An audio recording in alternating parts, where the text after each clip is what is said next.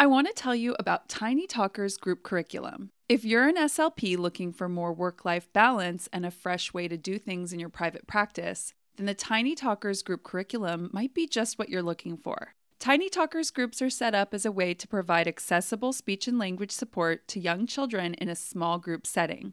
Our friend Megan Samuels, creator of Tiny Talkers, has done all the planning for you.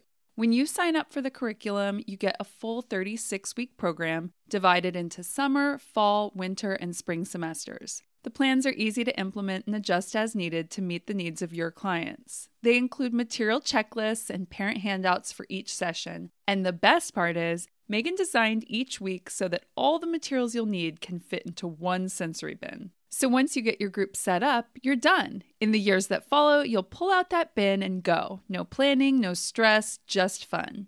If you want to learn more about Tiny Talkers, go to tinytalkersgroupcurriculum.com to check it out. Make sure to use our code BookClub10 at checkout to get 10% off your order. We love Tiny Talkers group curriculum, and we know you'll love it too.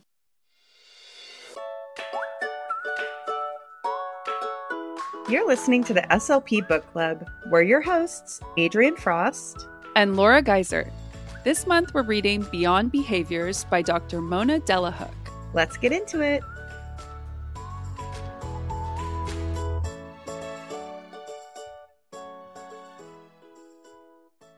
Hi everyone, welcome back to the SLP Book Club. Today we are going to be discussing Chapter 8 from Beyond Behaviors by Dr. Mona Delahooke. But first, we have some would you rather questions for each other. So stay tuned. First, we're going to chat and then we'll get into the chapter. Okay, Laura, why don't you go first? I feel like you have a good one. No, they're all so funny that I am having a really hard time deciding. Okay, well, I found one. I'll go first. Okay. Okay, Laura, would you rather get lost in the wilderness or in a dangerous city? Oh. What a question. Okay. Do I have my phone? Okay, let's put it like in context. I think wilderness, we're not talking about like you're hiking in Los Angeles and the phone's not working. Okay. Well, maybe service is spotty. Okay. Service is spotty. So let's say you're like, I don't know, Yosemite or something. You know, we're talking like a national park. Okay. And then the city, I don't know, dangerous city. What's like a scary city? Los Angeles. Yeah. And yes. Well, okay. A few things. I feel like in a dangerous city, sure, like that might be scary depending on where you get dropped. And I mean, it's like, do I have my phone? Can I call an Uber and just get out of there? But I feel like you can always find someone to help you. It doesn't like dangerous cities are not like every single person you see is going to be really scary. Like you can go into a shop, you can figure out a way. Yeah. Wilderness, I am not like a survivalist. I do watch a lot of Naked and Afraid. I watch Alone. I watch Survivor. I feel like maybe I could survive for like 2 days. Okay, that's not bad. I could build a structure. I could build some type of lean-to against a tree. Yeah. I might be able to forage. Okay. I could probably start a fire even. Oh, I didn't decide. I think the city. I'd rather do the city. Yeah. After hearing your reasoning, I guess city, you're right, because people are the advantage there, right? Like you're going to find someone or you're going to be able to walk somewhere no matter what you're in civilization. But wilderness, I don't watch Naked and Afraid. I do not watch Survivor. So already I don't even know. Like it's not for me. I would pick the city. Okay. And it's still, that's a frightening thought. Yeah. Okay, I've got one. Okay. Because it's October. Okay. Would you rather live in a real haunted house or in the middle of the desert? And I don't know if that means like you're just like, is your house in the middle of the desert? or are you in the desert? Are we in Joshua Tree? Do we have shelter or not? Are you just in a sweet little mid-century modern home in the desert versus an old creaky haunted house where you're like constantly having things go wrong because the ghosts are messing with you? Okay. All right. I have some thoughts. Okay. So the haunted house, first of all, how cute is it? Is it a Victorian? Is it charming? Does it have like a kind of rambly garden? And it's sort of like giving like Southern Gothic vibes? that's a factor, you know. Yeah. Second of all, what type of haunting are we talking about? Is it sort of like friendly ghost? Is it a poltergeist type thing where knives are flying at your face? Yeah. Are you scaring me or are we cool? Like, do you just think maybe I don't use enough laundry detergent? That's fine. You can have an opinion about me and like knock stuff over in the laundry room, but it's not cool when they scare you, you know. Okay, here's the haunting. They sometimes mess with some stuff in your house. Like you'll find the furniture moved around a little bit, maybe a faucet turned on or the microwave. And every once in a while, you see them out of the corner of your eye, like just standing in the room. You'll turn a corner in the hallway and there's a figure. Okay. Okay, but they're not like coming at you. Probably gonna have to be the middle of the desert. Versus, okay, in the middle of the desert, you're like kind of in one of those, like in the movie where you see a stop on the side of the road. It's like super far from everything. Okay, I guess I'll go with desert. Okay. But you know, I guess the solitude would be nice, but you know me, Laura. And in my head, I'm like, okay, so option one, you're dealing with ghosts. Option two, possibly aliens. Oh. So I don't know. It's just frightening no matter what. Okay, and for our listeners, stay tuned because next week we are telling ghost stories for Halloween, right? Yeah, it's thrilling. Okay, Laura, I want to know your answer though, please. Well, you know, I think my house is a little haunted. I've lived in houses that are supposedly haunted. I don't think I'm a person who's receptive enough to hauntings to. Yeah. I've never had any real experiences with ghosts, so I think I'd rather live in the haunted house. I'm so scared. Like I'm always scared that I'm gonna get haunted, but I think I'd rather live there because I think if you love the house enough, Yeah. it's worth it. Okay. Haunted house for me. I cannot live stranded out in the desert. I hear you. I mean, I do think it's a spectrum. Okay, give me one more. Would you rather be extremely wealthy, but you have to walk everywhere? Or no money, but you can travel anywhere in the world? Gosh, but you have no money. Like once you get there, what are you going to do? I don't know. I think I would rather be very wealthy, but walk everywhere. It's like, oh, I'm wealthy and I'm super fit. Great. Who needs a trainer? Yeah, I'm stuck right here. So hopefully I can just get a house in a really nice area where I love everything and I can just like walk. You walk to the restaurant, you walk to your grocery store. Yeah, I mean, I'm kind of picturing that maybe I would live in Europe, like some like really sweet town where it's beautiful. I have everything I need. I know everybody. I can walk everywhere. Okay, what about you? I mean, okay, so I think the crux of this question is, would you rather have money or like experience, right? Would you rather travel? Mm-hmm. And I like traveling, but I'm not a huge traveler. So I think I'm gonna have to agree with your answer. Yeah. Probably live somewhere that was like the ideal place for me. And, you know, just have like, I like this restaurant, I like this store, I like this bar, whatever, and that's it, you know? You'd have to fly your family in with all your money so that you could see people who don't live close to you. You just have to pay for them to come. Well, like, what if your partner can drive you? Does that count? No, I think that you can't like take any transportation. You know, like you can't have your helicopter come and land and then fly you somewhere. You can only walk to get from point A to point B. All right. Okay, I'm going to ask you one more. Would you rather speak only in a baby voice for a day or only be spoken to in a baby voice for a day? A day is not bad. A day is not bad. I guess be spoken to in a baby voice. Really? Okay. I don't really love using a baby voice. Oh, you don't like using a baby voice? I am the opposite. I would not be able to stand listening to somebody talk to me in a baby voice for a whole day. That is unbearable to me. Oh my God. I listen to a lot of true crime podcasts. So I was listening to one about this genius level guy who was married and he committed a crime and was in jail. And then all the recorded jailhouse conversations with his wife, they spoke to each other in baby talk. And when you hear the recordings, I am like ripping my hair out because it is so aggravating. You can just picture their whole life at home where they talk to each other in baby talk. It is wild. Who are people that do that? Who are they? I'm going to send you a little clip. Yeah, I'm like, now I'm really curious about this. Oh my gosh. No, I don't have a lot of experience with baby talk, and especially because I don't have a pet right now. Like I have a fish, whatever, live her life, but I don't have like a dog or a cat. And I feel like that's when like you really want to use the baby talk, you know. Yeah, I guess you don't even realize you're doing it when you're with your dogs, And they're so cute. They're like a little You baby. have to. All right. Thanks, everybody. We really are excited to talk ghost stories and spooky stuff next week. So stay tuned for that. But we're going to take a break and then we'll be back to discuss chapter 8.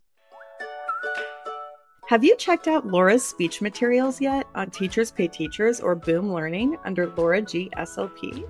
I am such a huge fan, and I'm here to sing her praises. Since I'm a teletherapist, I use Boom cards almost exclusively during my sessions. As with all things in speech, sometimes the most unexpected materials are a hit with the kiddos. My students love Laura's What Did You Find activities that feature a fun flashlight to look for different items, and her lid comb handouts for parents on TPT are also amazing, and I love to use them with private clients. She also has some great game type reinforcers like the picture reveal activities and a Connect 4 donut game that I've been playing on repeat with one student for months. The best part is that I can use almost all of her materials with a range of kids who have different levels of needs. This helps you get the most bang for your buck. Her materials are well thought out, evidence-based, and fun and engaging for the kids. We can't all be creative geniuses, so we might as well support and benefit from those who are. Thanks for sharing your genius with us, Laura. Go check them out today at Laura G. SLP on Boom Learning and TPT. The SLP Book Club is not just a podcast, it's a community. Go to our Instagram at SLP_book club to join the discussion and connect with us after each episode. Want even more of the SLP Book Club? The resources we make to support the content of the books we read are available for free on our Patreon or at the Laura G. SLP Teachers Pay Teachers store. You can find links to them in the show notes. To learn more about the SLP Book Club, go to theslpbookclub.com. You can contact us by emailing hello@theslpbookclub.com. Follow us on Instagram at SLP_book club or on TikTok at the SLP Book Club.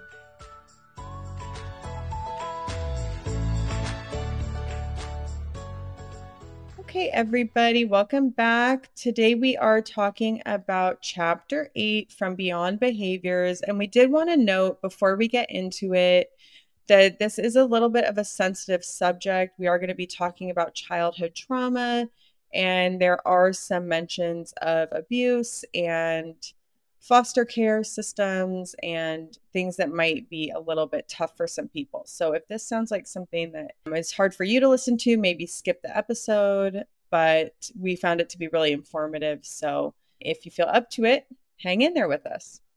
So chapter 8, as I said, is all about supporting behavioral challenges in children who are exposed to toxic stress and trauma. So the first thing we need to understand is the impact of stress on a child's brain. So if a child has a risk factor that is known as an ACE, which is an acronym for Adverse Childhood Experience, they may be more likely to have emotional and behavioral challenges.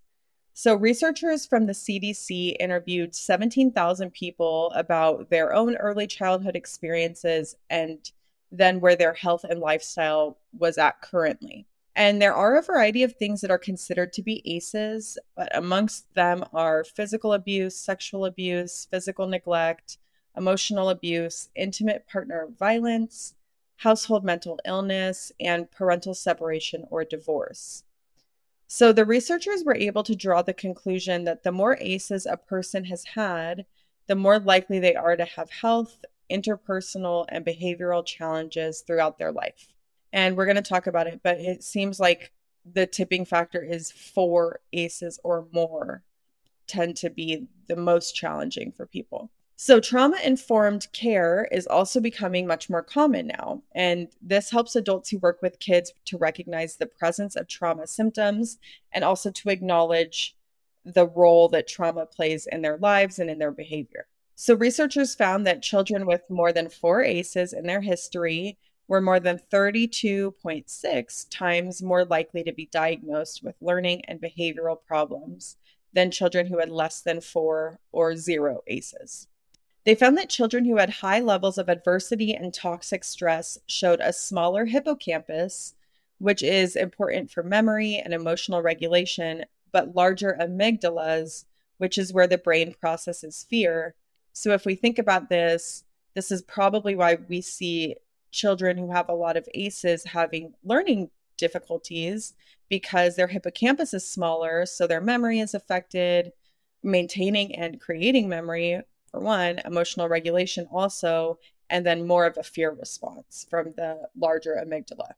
Yeah, I found this so interesting. I read that paragraph and was like, I need to know more about this, because it's like the brain is adapting to Yeah. think that the area with your memory that's so important for memory gets smaller. Is it like your brain is adapting because it doesn't want you to hold on to some of those memories? Or is it just that your amygdala is so over responsive that it's growing and like affecting the rest I was like, why is it happening in the brain?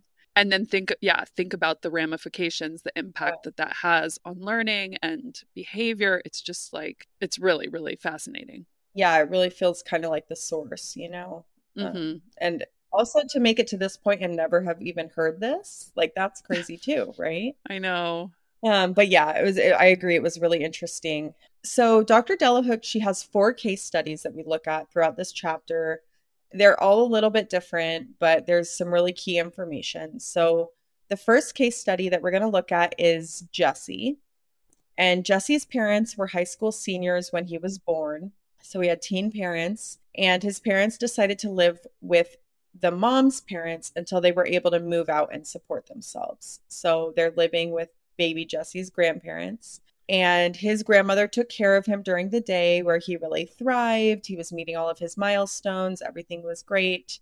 He was kind of the center of his grandma's day. And then his parents graduated and the family was really proud. And they moved out into a studio apartment, just their small family of 3. And they also got jobs at a fast food restaurant with staggered shifts so that Jesse would always have a parent at home and they wouldn't have to put him in daycare. But the move really proved to be stressful for Jesse, and his sleeping regressed, where while he was initially sleeping through the night at grandma's house, now he was waking up a lot during the night.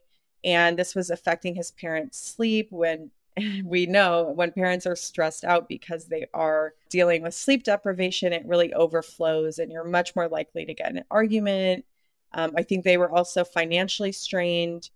So they were often arguing and yelling at each other in front of Jesse. And nobody really put together how much this was affecting him until they put him in a daycare center when he was 2 years old and he started biting other children. So the move from his grandma's house, plus witnessing his parents' domestic conflicts, were 2 aces in Jesse's short life.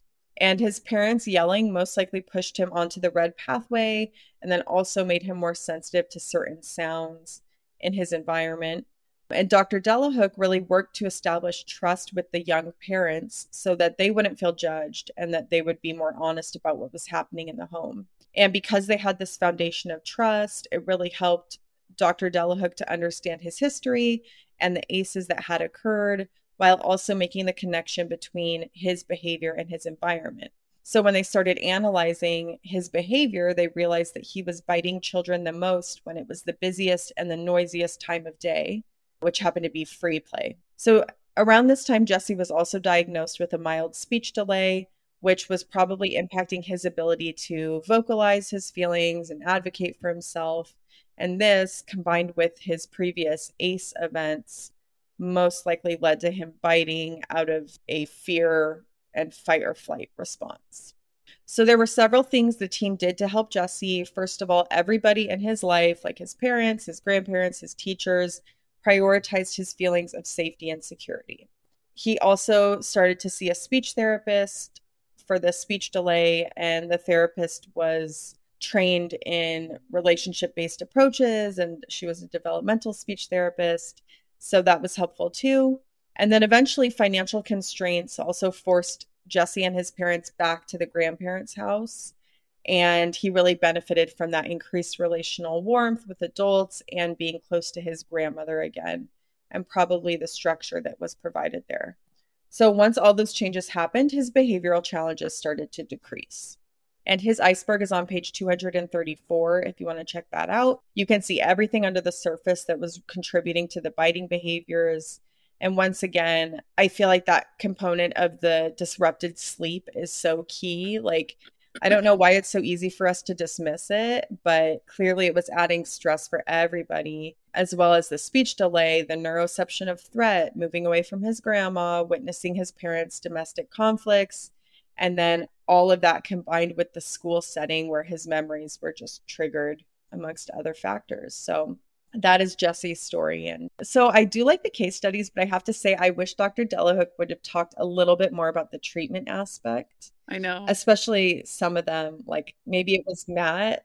We'll talk about it, but there are some where I'm like, wait, what? Like at the end of the story, I'm like, I need more, you know? I know. No, we were talking about how it feels like a lot of the stories are wrapped up with a really nice bow, right? That's what we talked about in the last episode. And so for us to get some of those stories that are not wrapped up like that, I'm like, oh, it's a bummer, you know? Well, I feel like what she's doing in this chapter is helping the reader just have more of an understanding of the why, the reasons, and how beyond the child's control their behavior is. Sure. You know, that these are stress responses, and that the way we've probably treated these kids in the past is exactly the opposite of what they need. And it's just developing that empathy. And that's like the first and most important step when you are working with kids who have trauma, right? Yes, the empathy and the compassion. Yeah, definitely. But it was hard to read about, you know. I found it to be sobering. Yeah, well, you think of kids who have childhood trauma as being maybe kids who were abused, but that's not the case here. This is trauma from kind of his family circumstances, his young parents, you know, being financially insecure and the stress of it. And these parents were doing their best, and it still caused these problems for Jesse. So yeah, it is hard to hear. I know in some ways it's a little bit scary because it's like, wow, like anything could happen. I think it kind of makes me think of like when we were reading The Whole Brain Child and they talked about these things that seemed kind of inconsequential, like, oh no, the toilet overflowed at the preschool when your daughter was using it when she was 3 years old. And to us, that feels like such like, oh, well, whatever, like things happen. But for her, it was so intense that now she's having all of these trickle down behaviors because of this event. And I think that it felt a little overwhelming, like, oh no, anything could happen, you know, and then you're like undoing the damage for years. Yeah, in one of the previous chapters, Dr. Delahook said, safety is in the eye of the beholder. So we know that like a situation is safe, but a kid, you don't know what the kid does with that in their head or what their body does that they don't even have any control over, you know, how they internalize it. So yeah, 100%. Okay, so the next case study is about Matt. Matt and his brother Rhett were adopted at the age of 3 and 2 by a couple who were unable to get pregnant on their own. Rhett adjusted easily and slept well, was able to socially regulate, but Matt had difficulty and would wake up crying in the night and had trouble focusing during preschool. Once he was in kindergarten, he would kind of stick to himself and read books. He would often lash out verbally at his adoptive parents and was having a hard time connecting with them. There were also a couple incidents where Matt set a small fire in the basement, and then also he killed the family hamster during a fight. He threw it against the wall in a fit of anger. So he was diagnosed with a reactive attachment disorder and a conduct disorder. There was a plan in place at school that included counseling and a behavioral treatment plan, and his teachers and parents were supposed to give him positive reinforcement when he behaved well and swift consequences when he did not. So Matt had few friends and he was seen as a loner, and his behavior escalated to the point where he threw a large pot at his mother and threatened to kill her. So at this point, his parents called the police. They just didn't know what else to do. They were really overwhelmed. And his parents had expressed to Dr. Delahook that they had hoped that despite the abuse and the neglect that he had experienced in the first 3 years of his life, that their love and attention would help him to adjust like his brother had. But his social disengagement, harming animals, setting fires, and threatening his parents showed that his brain had never been able to stay consistently on the green pathway, especially with his primary caregivers.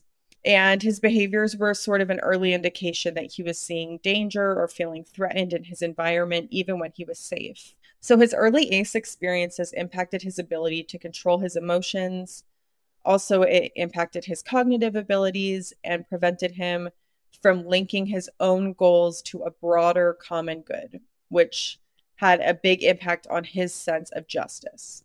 So, unfortunately, the plan that was in place didn't really help him because they treated him as if he had a disorder instead of treating the root cause. And the three systems that work to help him, the education system, the medical system, the mental health system, were operating in their own kind of spheres, and they weren't coordinated about the most important factor, which was his early exposure to that toxic stress. So he was essentially being punished for subconscious survival-based behaviors that were more of an automatic response based on multiple traumatic experiences early in his life where he felt that his caretakers were a threat to him. So this resulted in him thinking negatively of himself and others. And you can check out Matt's iceberg on page 237. The plan that was in place did nothing to acknowledge his history and the impact that it had on his individual differences. And it kind of only served to reinforce his dark thoughts and his feelings that other people were the enemy. So imagine, you can't really control your behavior. You're sort of on autopilot, and you have all these people telling you you're bad, you're bad, you're bad. Control it, control it.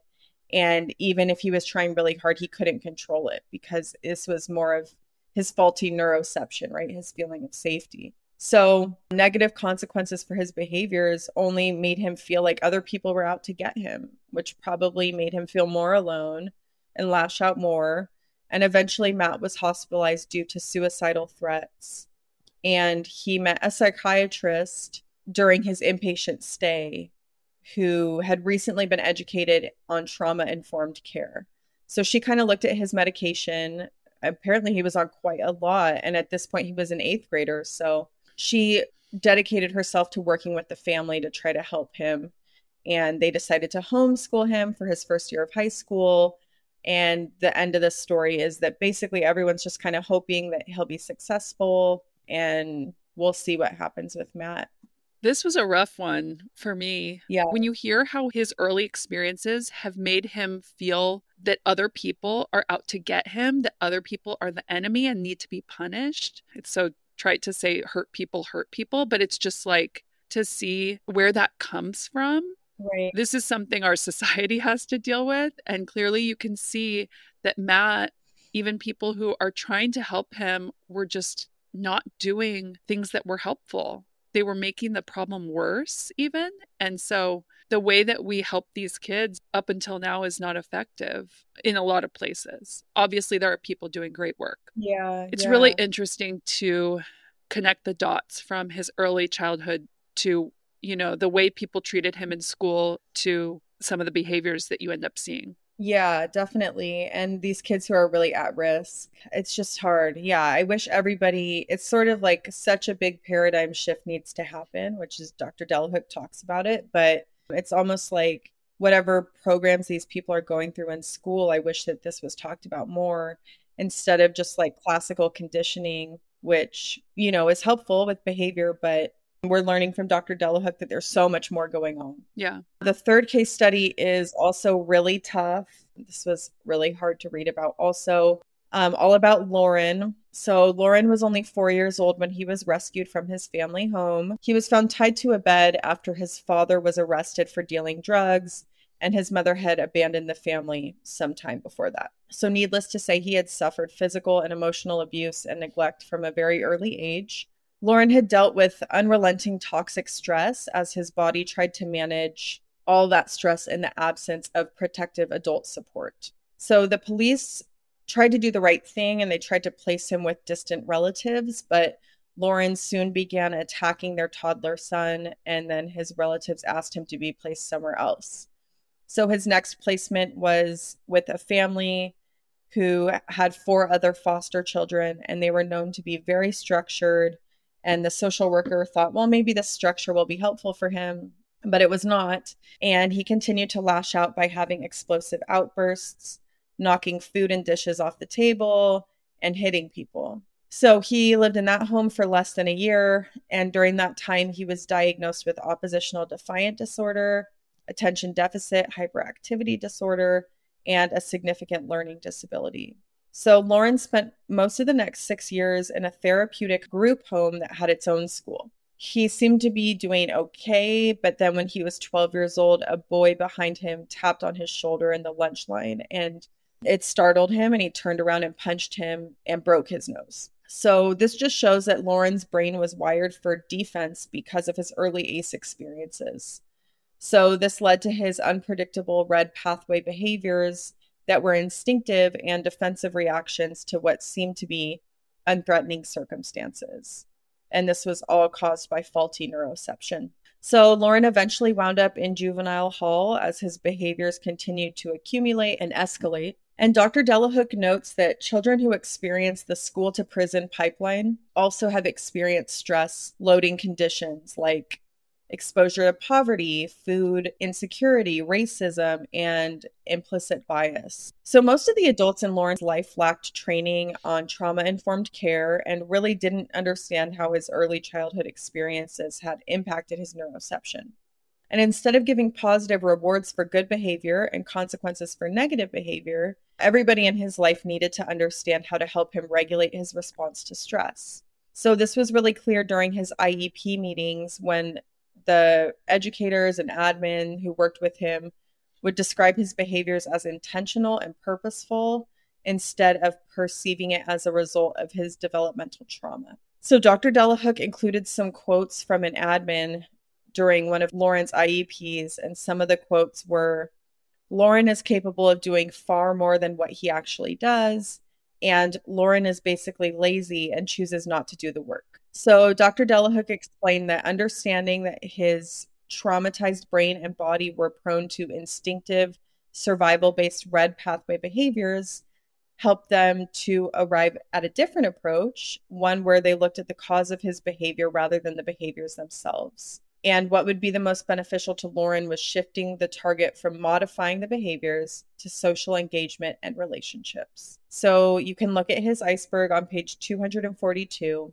And I think Dr. Delahook was looking at his situation and trying to think, like, where does he feel safe? Does he have any established relationships?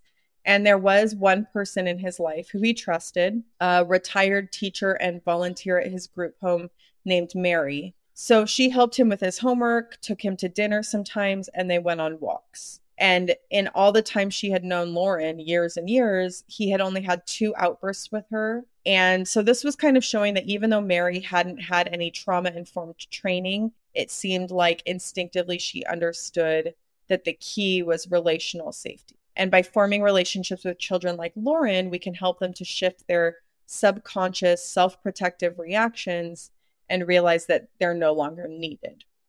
So children who have experienced trauma often have added emotional vulnerability on top of their behaviors.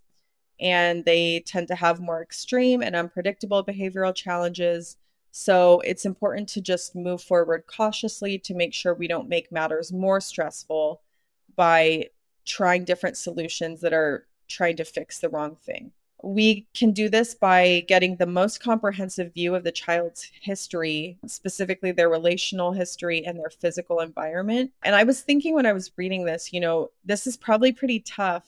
Not only are parents, they can be not the best historians. Mm-hmm.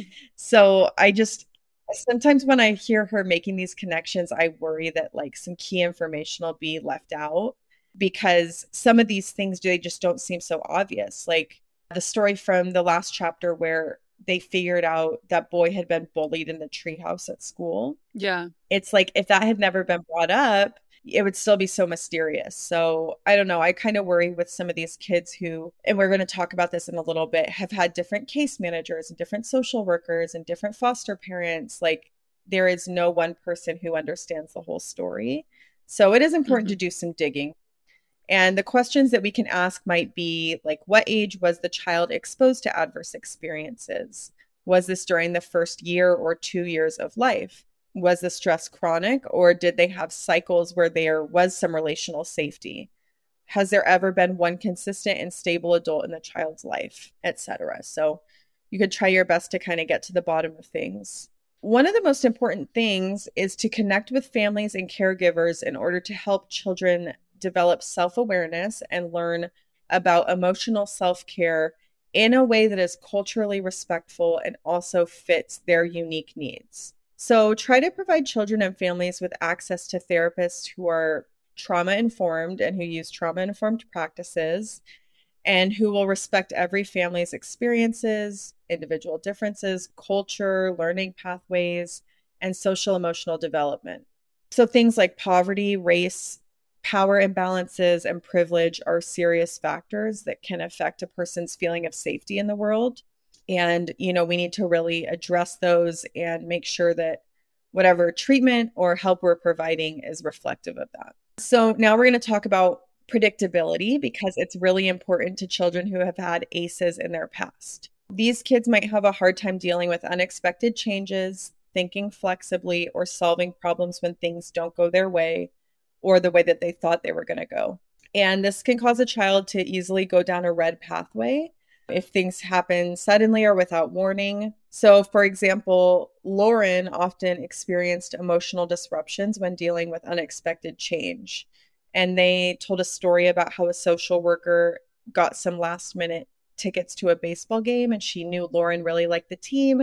So she kind of arranged for them to go later that day, but nobody had front loaded him about it. So all of a sudden, the driver shows up to take them to the game. And while on the outside, he seemed to adjust pretty well, on the inside, he was struggling to adapt to the change in his routine. And as soon as they got to the stadium, Lauren got into a fight with another foster child and ended up hitting him. So then he was punished by having his iPad taken away. And if the team had been trauma informed and if they were aware of his sensitivity to sudden changes, then maybe somebody could have taken the time to tell him what to expect or to front load him prior to the event. And trauma-informed practice can help caregivers understand and also contextualize triggering life experiences to help them with their trauma recovery. And sadly, Dr. Delahook shares that a year later, Mary, the person who Lauren had formed such a strong bond with, ended up moving away. And shortly thereafter, Lauren ended up back in juvenile hall. So there are several people who are working on developing and kind of putting in place some of these programs that teach more about trauma and the brain. And, I think we are all hopeful that this will become the standard of care when dealing with children who have this level of trauma in their past. Yeah. As I read this chapter, a lot of kids came to mind, but one in particular who I worked with my first couple years. There was a really young kid. I met him when he was in TK, who both parents had been incarcerated. He'd been in foster care. He was back with his mom. He had a lot of diagnoses. He was diagnosed with schizophrenia on, I think, his 6th birthday. His aide came to me and said, he's ready for speech because before his behavior had been so difficult to manage that there was no way he was going to be able to work on speech sounds. He was really unintelligible. But she came to me and she said he's ready. And I remember this kid was so unpredictable that I was very, very stressed about it. I was having dreams about it, but I set it up like I had this whole plan in place where one table in my room was the play table and one was the work table. And when he came in, he got to pick from 3 fun activities that he would work for, and he would just have to get like 5 stars, and then we'd go play at the play table. And I did it the exact same way. Like, I'm like, okay, the predictability. I also, every time I was going to work with him, I went and checked in with him during breakfast and said, like, do you want to go to speech later today? I let him know that we would be doing speech. And he loved Ninja Turtles. And I got this Ninja Turtle that when you put it in water in like an aquarium, it grew over 2 weeks. Oh, and then you had a toy to play with that was full grown. Cool. But it was like, we put it in the first day he worked with me. And then we used that he could come to my room when he was having like a good day. He could come to my room and check on his Ninja Turtle and like see how much it had grown. But what I was going to say was this child had an employee of the school had fostered him when his mother was incarcerated. And that was the person everyone knew, like, he trusts her. And so she's the Mary in the story, but that's so much, and you don't want to go like, oh, it's so much pressure. But like, I know how taxing it was for me emotionally to work with this child because I loved him. Right. I loved him so much, but it was, you never knew what was going to happen. You saw what he was going through. It was very hard. And then to be that one person, it is a lot of pressure on you. And I'm sure Mary felt that way. I'm moving away, and this kid, I'm the only person this kid trusts, and I need to move. Or for me, a lot of times, like leaving my school, going to a new school was hard because I felt like I had those connections with kids where I said, what's this kid going to do when I don't come back next year? This Right. relationship-based approach is great, but there can't just be one point person. There needs to be like 5 people that child trusts and can lean on so that when one leaves, it's not completely devastating. Yeah, definitely. I was thinking about that too. Just she must have felt conflicted when she had to move. Yeah. Thinking, oh, the quality of his life is hanging in the balance or his future, Yeah. It's a lot to have on you. Yeah. Yeah. Well, we can use ourselves to buffer the stress of unexpected change in routines for children. So when these things happen, the best tool is the therapeutic use of ourselves. So maybe, Laura, instead of just one person, everybody could try to be more this way. And we want to increase emotional cues of safety for the child. So you can sit down with them, talk to them, or walk with the child as soon as possible if there's a change in the schedule or if something happens. And of course, it's best to talk to them before anything happens if you can. And then she talks about how, in addition to just talking about the schedules, you can use visual signs, visual schedules, posters, maybe a whiteboard with pictures or words to help children prepare for each day and week. So using pictures in the schedule can help with sequencing. And of course, SLPs love visual schedules, so we're familiar with those, but they're helpful if the child's a visual learner. So you can write down their schedule if they're a reader. And if something sudden happens, you can kind of write it into the schedule so they can see that and integrate it into their plan for the day. Or you can change the picture if you're using pictures. And if the child's an auditory learner, you can talk to them just in the morning about the daily schedule. You can talk through any changes, and you can make it fun and interactive by asking if they know what comes first, second, third, by making up a little song. And there's tons of fun things you can do.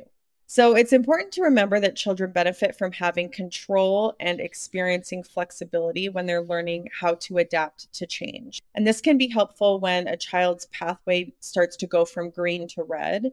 It's important to remember that controlling the environment, even if it's with an aggressive behavior, is an unintentional adaptive response for children who have no control over stressful or life-threatening circumstances that they've experienced. And we can allow them choices over simple decisions like the order in which they do things, or what they want to eat, or how they want to spend their free time. And you can also, as adults, we can model flexibility in ourselves by responding to changes in our schedule and staying calm and just kind of like going with the flow, staying on the green pathway. And there is a quote from Bruce Perry that sums this all up pretty well. And it is, "We cannot emphasize enough how important it is for traumatized children to be given the most possible control, predictability, and ability to moderate the timing, duration, and intensity of their experiences." And then she also had a little note at this point about staff turnover. We want to try to limit that as much as possible. I know it's really hard because we can't control people leaving or job changes, but specifically children in the foster care system have a lot of turnover with caregivers, therapists, social workers, and other just like helpers in their lives. So trust in human relationships is one of the most foundational things to begin the healing process, while creating new memories of safety and protection to help them build their trust. So safety is treatment, and treatment is safety. Dr. Delahook includes some questions to ask about interventions for children who have a lot of ACEs in their history. And some examples of these questions are, does my intervention increase or decrease the child's sense of safety? And am I encouraging consistent messages of safety throughout my interactions or techniques? So some things to remember as to what we should not be doing. these kind of feel like no-brainers, but it's a good reminder. We should avoid punitive measures like punishment, corporal punishment, of course. We should not be doing that. Sequestering, isolating, ignoring, shaming, or blaming. We also want to remember that point systems and level systems, like the card, you have a green card, now you're on yellow. Those can be detrimental if a child's not in a place to use their top-down capacity. They can have actually negative consequences and can move children onto the red or the blue pathway. So we have to remember that these kinds of children cannot necessarily control their behavior because it's their stress response. And so now we're going to talk about the fourth case study, which is about Lena. Lena was 8 years old when her father had to suddenly move abroad for a job. And at first, Lena seemed to cope with the change pretty well, but then suddenly 2 months later, every day there was just like a series of fights and battles with her mom about everything from eating breakfast to brushing her teeth to doing homework. And eventually her mom was referred to Dr. Delahook by her pediatrician. And she was just pretty defeated and exhausted by the fighting and by the things that Lena would scream at her. She was making her mom cry, and it just sounded like a pretty bad situation. So Dr. Delahook suggested that she keep a log when the outbursts were occurring so they could analyze it. And they were able to figure out that the majority of her outbursts were during activities that her father had helped her with before he left. So Lena's mother had previously worked as a night shift nurse, and therefore, her husband was picking up Lena from school, helping her with her homework, and getting her ready for bed. So when he left, Lena's mother had switched to the day shift to try to ease that transition, but she was still really affected by that. And Lena's emotional thresholds plummeted. Nothing her mom was doing was working. She was trying incentives, talking to her, begging her to behave better, and it just was not helping her. So even when the mom would ask, like, how do you feel about your dad leaving? How are you doing? She would just say she was fine, and she wouldn't really talk about it. And that's because her mom was using top-down approaches for a bottom-up issue, which was Lena's feelings of loss and grief. And the feelings were kind of just stuck inside of her without a way out. And once she started working with Dr. Delahook, her mother changed her behavior and tried to engage first, talk less, and listen more. And Dr. Delahook urged her to play with her daughter and playfully engage with her while they were on the green pathway as the first step to supporting her top-down abilities, and to also help Lena build up her ability to cope with her pain and her suffering by finding these moments of joyful interaction with her mom. So these positive interactions became the template for her mom to help Lena fortify her social emotional development and recover from the stress she had experienced when her dad left. And if you want to check out Lena's iceberg, it's on page 252. And Dr. Delahook talks more about how she worked with Lena's mom over a couple of individual sessions to help her get on her own green pathway, because she was also struggling with becoming a single parent while her husband was gone. And then her therapeutic sessions with Lena and her mom together were more about discovering what brought them into that joyful interaction. And Dr. Delahook talks about how her broad definition of play is anything that supports and energizes a pleasurable, organic, back and forth flow of exchanges. So at home, Lena's mother also tried to stay closer physically to her daughter, would give her little massages when she took homework breaks. And their relationship slowly improved, and Lena began to enjoy her mom's increased attention and empathy. So as this all improved, Lena was spending more time on the green pathway, and she started to open up and talk more about her feelings and her thoughts. So the bottom-up foundation of emotional development now supported the strengthening of her top-down abilities. And once she was able to express her feelings with words, her behaviors decreased. So that's a nice little bow moment for us. We're just wrapping it up with the bow. Uh-huh. And increasing a child's cues of relational engagement and safety is more natural when we view behavior as adaptive coping mechanisms instead of intentional behavior. So I think that's what you were talking about in the beginning, Laura, is like the whole kind of point of this chapter is we need to stop thinking of kids as like, oh, you're doing this on purpose, you're acting bad. Can't you just fix it, when this is just adaptive for them? It's not intentional. and we need to bring more understanding and compassion to the situation. Yeah. So we need to remember that a child's behavior is more of an indicator of their internal life and a sign that they're dealing with excessive stress. And then I thought that this was really informative too, as she kind of compared Lauren's situation to Lena's situation. So she talks about big T trauma and little t trauma, which, if you've ever been in therapy, that might be familiar.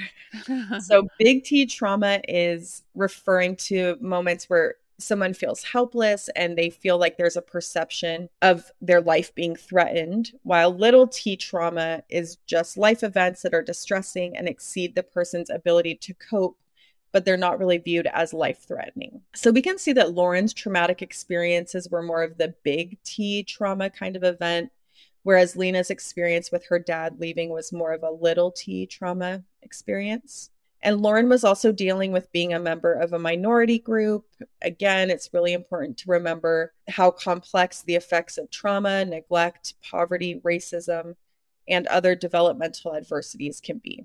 Lena's background did not include the additional ACEs that Lauren had dealt with, so she was sort of more prepared to deal with her feelings and her response to the situation. She had more of an opportunity to develop psychological resilience and a greater likelihood of stress tolerance.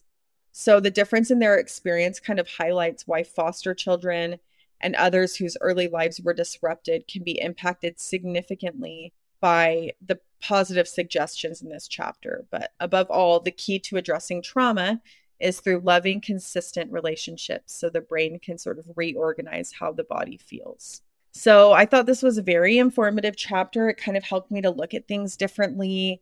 I think the population that you work with will determine how useful this information is for you.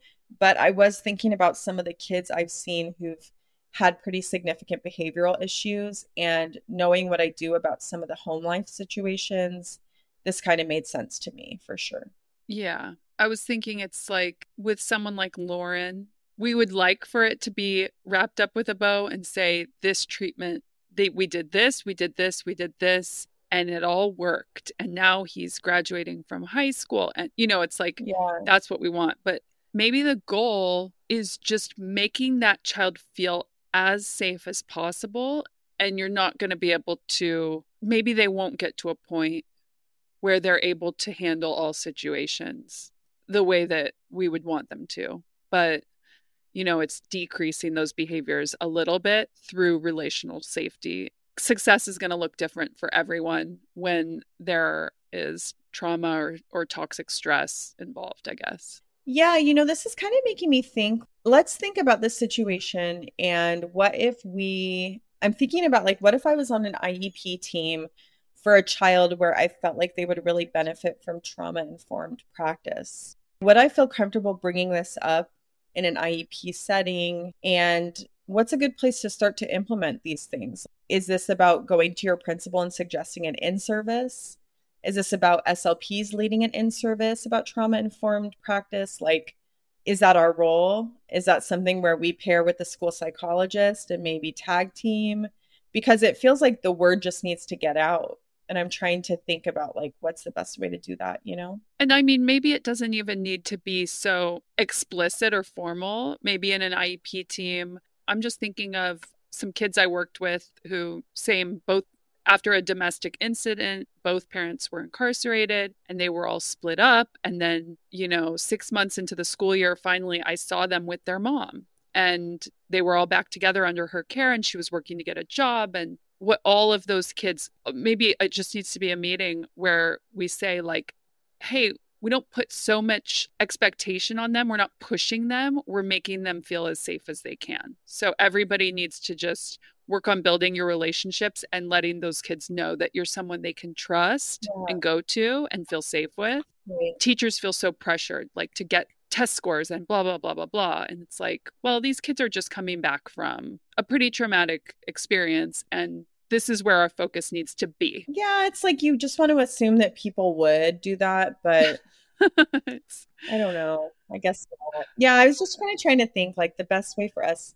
I guess it is more on a one-on-one basis, but yeah, some schools could really benefit from everybody knowing more about this, And I'm sure, like, when I think about it, I'm like, the term trauma-informed practice is not new to me. Maybe I've attended even a session, when they do like those huge, like back to school events and you do the giant day where you do all the PD or whatever. I'm sure I've like watched something about it or even attended a session, but sometimes doesn't really stick. And the context can be really helpful, Yeah, and I think also depending on a school, where a school's located, the population of the school, it's kind of on the administration to make sure that I'm picturing the first school I worked at, that's the one I've told you in the past, had a really great restorative justice program. Right. I loved attending all of their like school-wide events with all the teachers and staff because it was such a community and so loving and supportive. And I think that,